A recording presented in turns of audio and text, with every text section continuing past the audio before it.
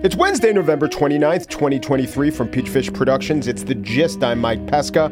And for 17 days, Indian workers were trapped under a mountain in the Himalayas. And then yesterday, India is celebrating the successful rescue of 41 construction workers trapped inside a collapsed tunnel for 17 days. The workers were pulled out last night, one by one, after rescuers completed days of digging by hand. They are reported to be in good condition, which is great news. Samir Hussain, with our partners at the BBC, reports on the massive rescue effort. This moment, more than 2 weeks in the making. 41 trapped workers finally rescued. An eruption of cheers from workers and onlookers. Samira Hussain of the BBC, she had been covering this for weeks. And yet somehow I never heard. Had you been following this? I wonder how they determine when a trapped in a mine or trapped in a hole story goes international. Day 3, definitely local. Day 5, statewide, unless West Virginia, then there's a little bit of a higher threshold. Maybe day 7, national, if the nation's New Zealand, somewhere small. But if you're a country like India, biggest population in the world, I guess you got to wait 17 days. What's weird is I subscribe to Trapped Miner Daily, and they didn't even cover it. I guess it's all for the best. If they had gotten more coverage, Elon Musk would have weighed in, calling someone a pedophile. Then there'd be a lawsuit. And we do need the guy to concentrate on the important things in the world, tweeting about Pizzagate, which is also pedophile related, huh? Weird obsession. And speaking of miners, they got the workers out via a method called rat mining. Rat mining is a technique of digging holes just big enough for the worker to descend and extract thin seams of coal. The lack of ventilation, the lack of safety did get the method banned by an Indian court in 2014. And then there was the fact that it was performed almost entirely by children, because, got to be pretty small. But the preteen rat miner of 2014 is the hero of today. You never know when you need a former child rat miner. That's why you keep the old traditions alive. It's sort of like you never know when you need a guy from Texas with a collapsible shoulder blade or a billionaire lobbing insults from afar. It's just heartening, I say, to see the world come together so these 41 construction workers could emerge into the open air and begin arguing who's going to be played by Amir Khan. I'm speaking, of course, about the inevitable Bollywood movie, which, like the ordeal, will last 17 days. On the show today, I spiel about the unfriendly topic of so-called friendly fire and who that gets off the hook. But first, Bradley Tusk, venture capitalist, political strategist, philanthropist, bookstore owner, and author of the new book, the new novel, Obvious in Hindsight. Tusk uses his experiences as a campaign manager and a staffer for Mike Bloomberg and a communications director for Senator Chuck Schumer and as Uber's first political advisor to tell the fictional story of getting a flying car company through the political system, wrangling public opinion, and even working around the Russian mob. Bradley Tusk up next.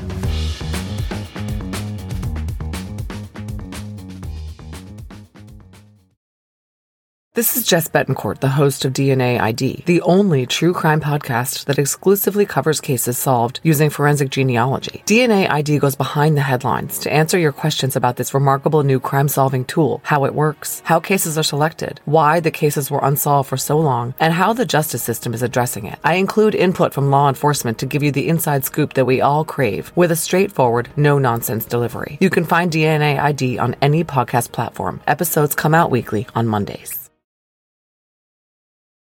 Nick DeNavito is a fixer. Got a bold new disruptive business. He could get it approved. City councils, state legislatures, mayors, senators. He knows them and he knows how to play them. And he knows how to play them against each other, which, depending on details, might always not be legal.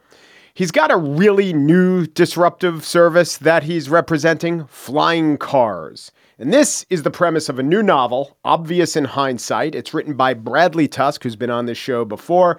Bradley's a political strategist, a venture capitalist, and the author of The Fixer, My Adventures in Saving Startups from Death by Politics. Welcome back to The Gist. Yeah. Hey, for a second there, as you were doing that, I'm like, shit, am I going to have to pretend to be Nick. We're going to do the whole interview in character, which I was like, I think I could probably pull it off if you wanted to do that. Well, okay, there's question one. Nick DeNavito certainly has things in common with Bradley Tusk. In fact, DeNavito is an anagram for something like Dente Vio, which means go tooth, and you got the Tusk connection. You're going to tell me that's a coincidence? Fine, but he's also a shadier character than I think your self-perception is in real life. I like to perceive that I'm better than Nick in certain ways. Look, Nick certainly started out based on me for sure. And then what I found over the course of writing the book is all of the characters just kind of evolve into their own entities. Like, for example, Joe Navarro, who in the novel is the mayor of New York City, was definitely meant to be Bill de Blasio when I wrote it. By the time I was done, when I would write the dialogue for Navarro, I heard Mayor Daley in my head, not de Blasio, in part because I think Navarro was too smart to be de Blasio. So he became Daley. So, I would say that the reality is there's some of me in a lot of the different characters, and probably a lot of me in Nick, a lot of me in Lisa. I will say that, I don't think give anything away to say that Nick gets in trouble in the book, that my mom quickly was like, why does your character have to go in so much trouble? And I was like, well, all right, Yeah. Let's talk about flying cars. Yeah. Okay. So to set the time frame, I think it's set in the present, but with one wrinkle that let's add flying cars to the mix.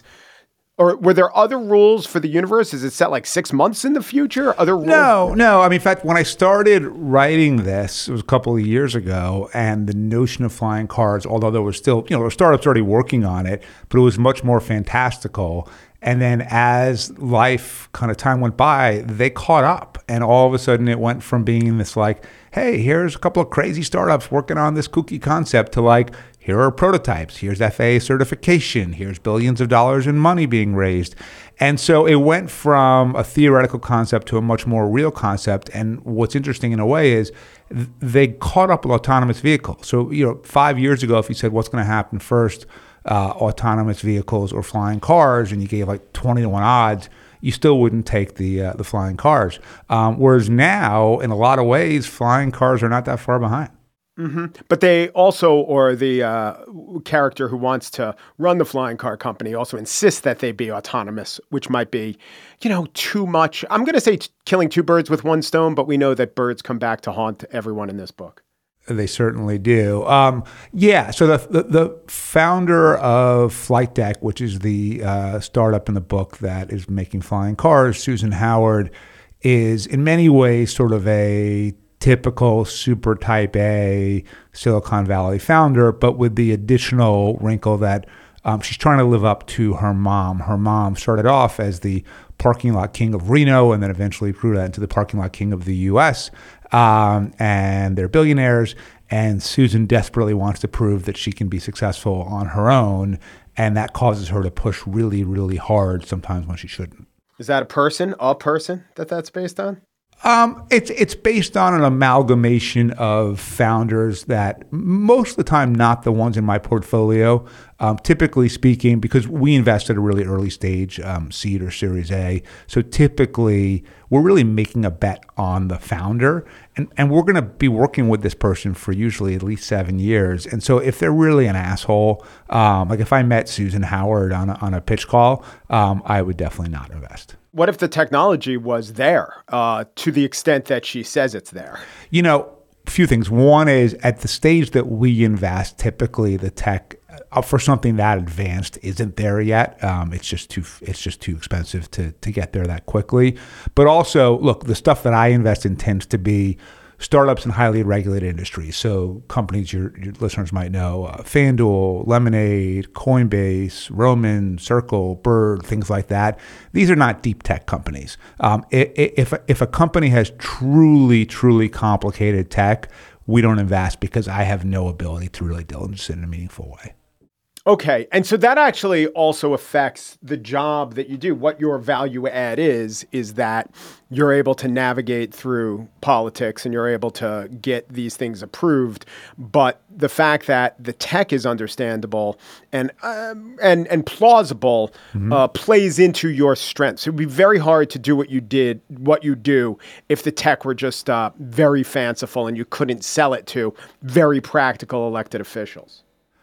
Yeah, I mean, look, I'm going to have that problem a little bit in real life pretty soon. Where, as you know, we've talked about, I'm working on trying to make mobile voting a reality so that people can vote in elections on their phones.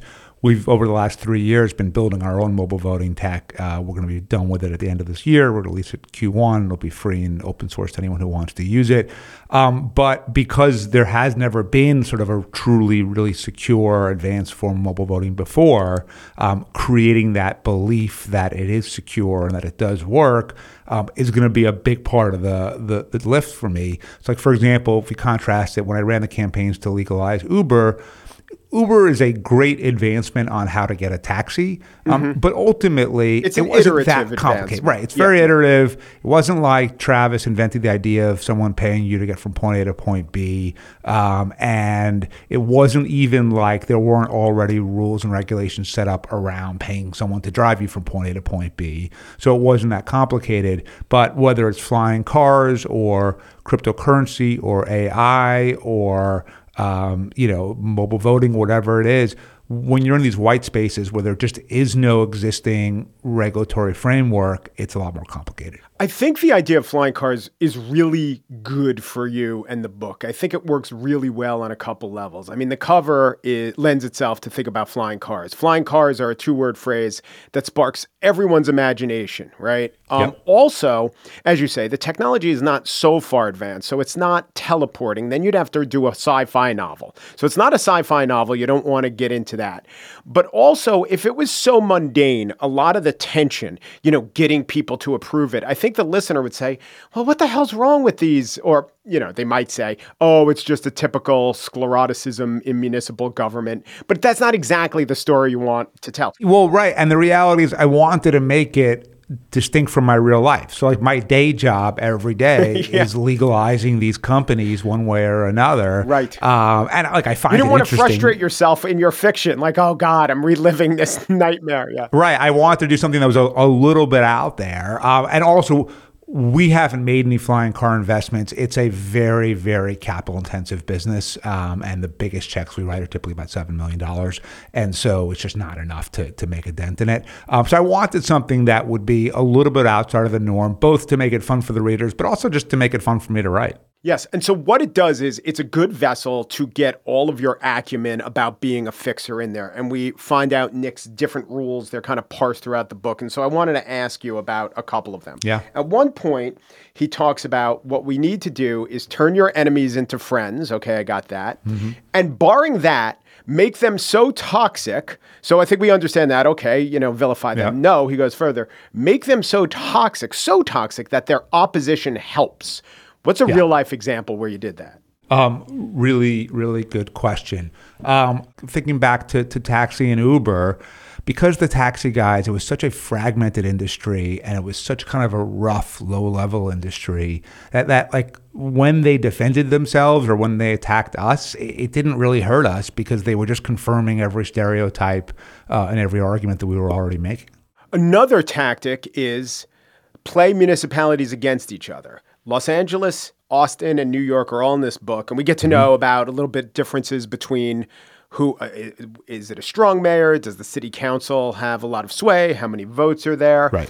Give me an example of doing that in real life. The tactic you use, the pressure point is you don't want to be the one left out on being innovative. That's one pressure point. But what are some other pressure points that a municipality might look over its shoulder and say, ooh, Los Angeles is gaining on me? Yeah, so jobs, right, would be a real one for sure. And look, every tech company, every company has some level of jobs they can put somewhere. It might be a manufacturing plant, it might just be service jobs or a call center or whatever it is.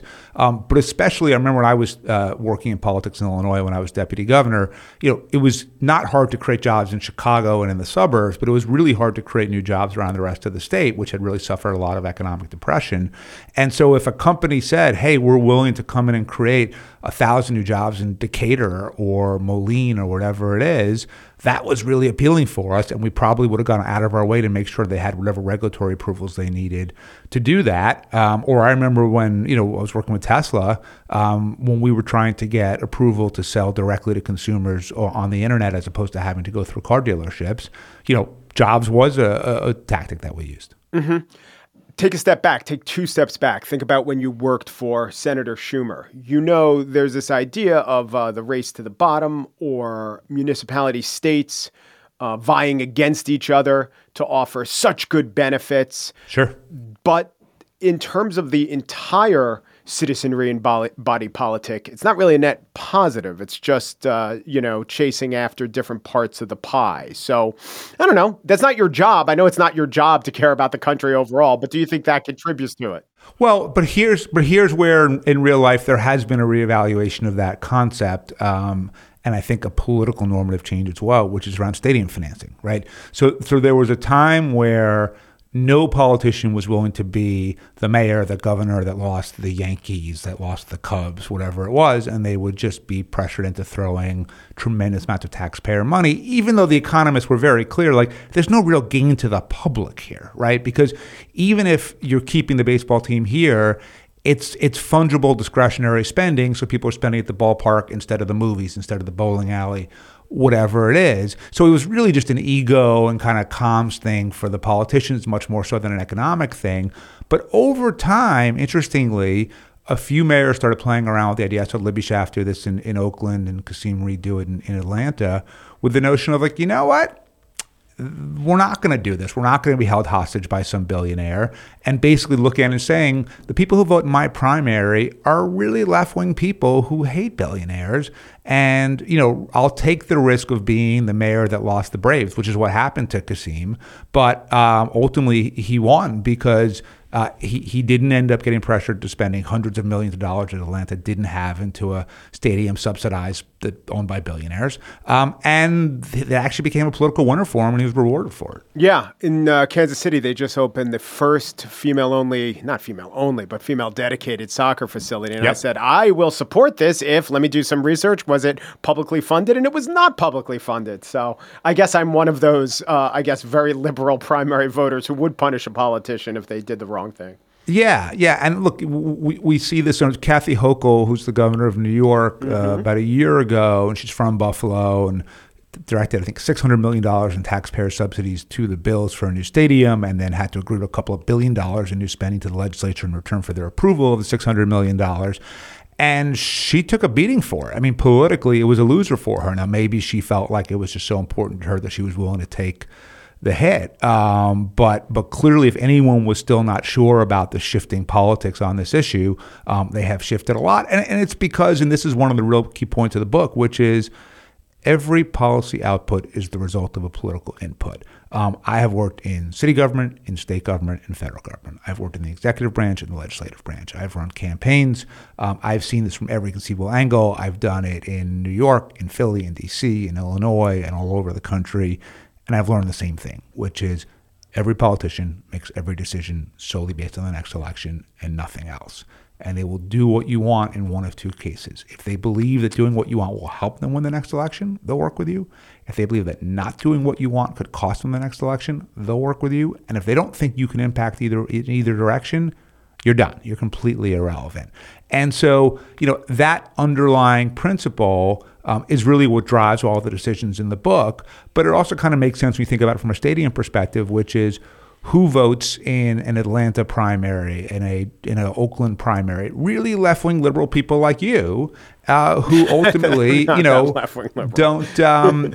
want to subsidize billionaires in stadiums. And so, in a weird way, the politics of stadiums were discordant with most political reality, which is politicians know exactly who votes in their primary. And the reason I keep saying primary is just because of gerrymandering. Really, the primary is the only election that actually matters.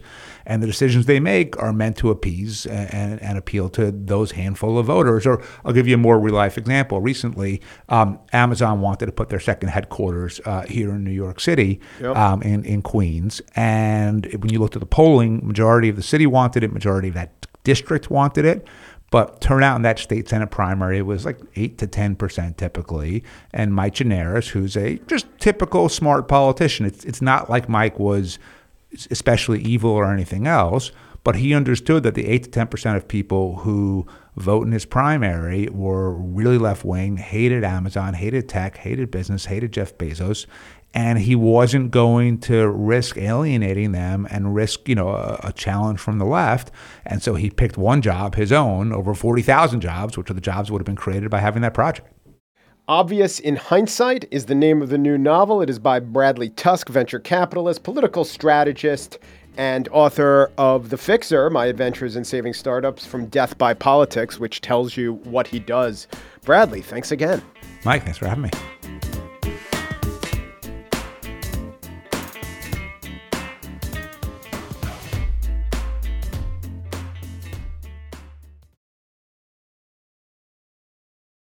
And now the spiel. 12 hostages held in the Gaza Strip were released Tuesday. That brings to 61 the number of Israelis and dual nationals released, and 20 foreign nationals have also been released. Yesterday's hostage release was an add-on from the original plan of a 4-day ceasefire. By the time you hear this, there may be 10 more. Now, earlier, Fox News interviewed the aunt of 2 little boys, aged 4 and 10 months. Ariel and Kafir Bibas are their names. In this ceasefire, they signed an agreement to release all women and children. Tomorrow is the last day, supposedly, of this ceasefire, of this agreement, as it was signed. And there's still no news about my family, if they'll all be returned or not. And soon thereafter, Hamas issued a horrible announcement, as NBC describes. So, Morgan, earlier today, Hamas saying that the youngest Israeli hostage, 10-month-old baby named Kafir, along with his older brother, 4-year-old named Ariel, and their mother, died in Gaza. They say that they were killed by Israeli airstrikes sometime before this truce began. Now, Hamas has lied about killing hostages before. Israel calls it psychological warfare. Or Hamas may not know the truth, or they just may be mistaken in this case. It's no matter. Whether psychological warfare or not, it's an illegitimate act of war and, of course, a breach of all decency and humanity. But notice how Hamas very much wants the world to understand what happened, that the hostages were killed by Israeli fire. They have said this multiple times about different incidents, and I may be wrong, but I can't think of a time in commenting on the death of Israeli hostages that Hamas didn't say the hostages were killed by Israeli bombs. But of course, as decent moral people, we understand that in no way lessens Hamas's culpability, right? We understand this as smart people who understand the laws in every country. When someone takes a hostage and threatens the hostage's life and has weapons trained on the hostage, the fate of the hostage is under that entity's control. That's where the responsibility lays, legally, morally, in every way. Only there are a lot of people who seem not to realize this. I've been monitoring the Israeli, resistance in the West on Western media, crafters of anti-Israeli propaganda, or they would say disseminators of truthful reports. And it is a mainstay. I'd go as far as say it's a cornerstone of what they want you to know about Hamas hostage taking, is that the death of the hostages is never Hamas's fault. Here's former New York Times Middle East bureau chief and Pulitzer Prize winner Chris Hedges advancing this claim. There is growing evidence that in the chaotic fighting that took place once Hamas militants entered Israel on October 7th, the Israeli military decided to target not only Hamas fighters, but the Israeli captives with them. Hedges is speaking on his show on the Real News Network, a not insignificant YouTube channel with almost 1 million subscribers.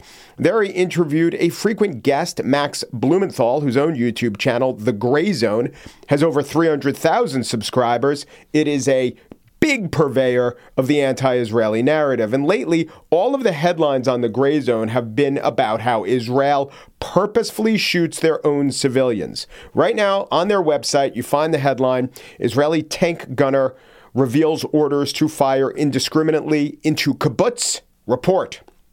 They screenshot a picture of this member of the Israeli tank company. It's an all-female tank company, by the way. That was the hook for the story.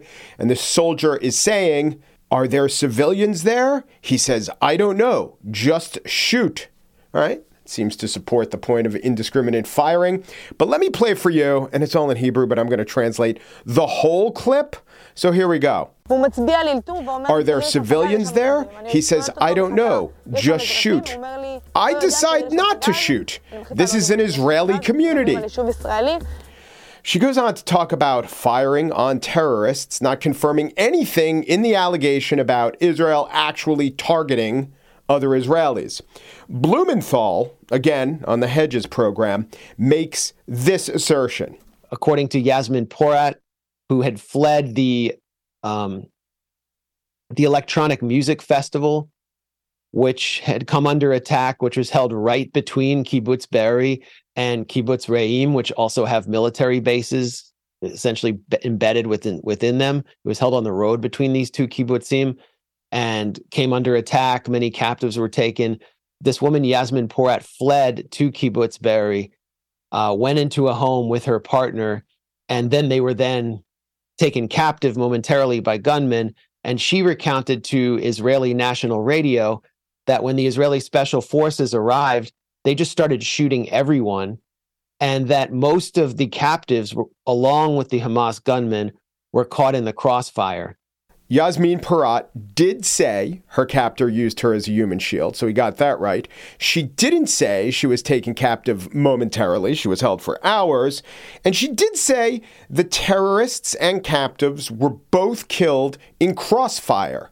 And only her specific captor, that one terrorist, surrendered and he survived. Here's her talking in English to CNN. After 2 hours, the police is arrived. We saw jeeps.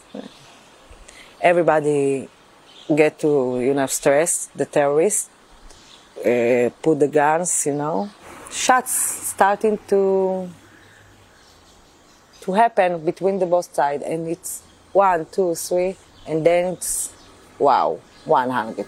Killed in the hundreds of shots exchanged between terrorists and soldiers. The facts do not align with what Hedges and Blumenthal say, that Israel was targeting their own civilians. Hamas, which doesn't go as far as these two American journalists, does try to emphasize the overall point that the Americans also are trying to emphasize, that Israel should be blamed always, and only Israel should be blamed for killing not just Palestinians, but for killing Israelis. Hedges and Blumenthal ignore that it is so very clearly the case that the death of hostages is the responsibility of the men holding guns to the heads of the hostages, not the forces trying to extricate the hostages from capture. You may not hear this as an argument put forth by respectable officials or the most respectable public-facing members of the pro-Palestinian movement. And I'm going to say that respectable, responsible people who are honestly aggrieved by the horrors of the war might not even know about this crazy sideways argument. And if they do, I'd hope they rejected it. But the narrative really is widespread, and that's why I'm talking about it. I'm not just nut picking. This is out there, and it's out there for the taking among anyone who wants something easy to reach for.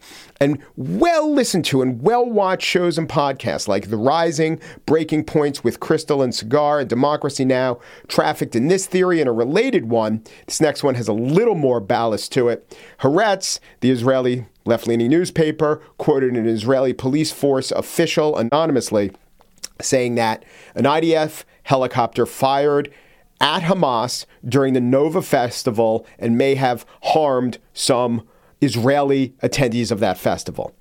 Then a misleading description of the report was repackaged with helicopter footage of a different incident, and that was viewed online tens of millions of times, as France 24 attempted to correct. We have this post by Syrian Girl that's been seen over 28 million times on X already since it's been published. The post reads, breaking, Israel admits Apache helicopters fired on their own civilians running from the Supernova Music Festival. The IDF and police officially deny that helicopter gunfire hit any Nova Festival goers, as they were overrun by Hamas taking prisoners. But my point is, why does this need to be said? But my point is, hostage takers bear the responsibility for the deaths of the hostages they take. We all understand this, except for the many millions whose moral confusion is fueled by their literal factual confusion, and vice versa.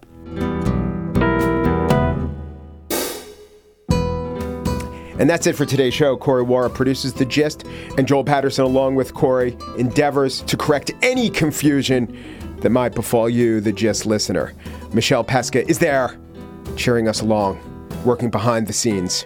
Libsyn's AdvertiseCast runs the ad portion of the show. Want to advertise? Go to advertisecast.com/thegist.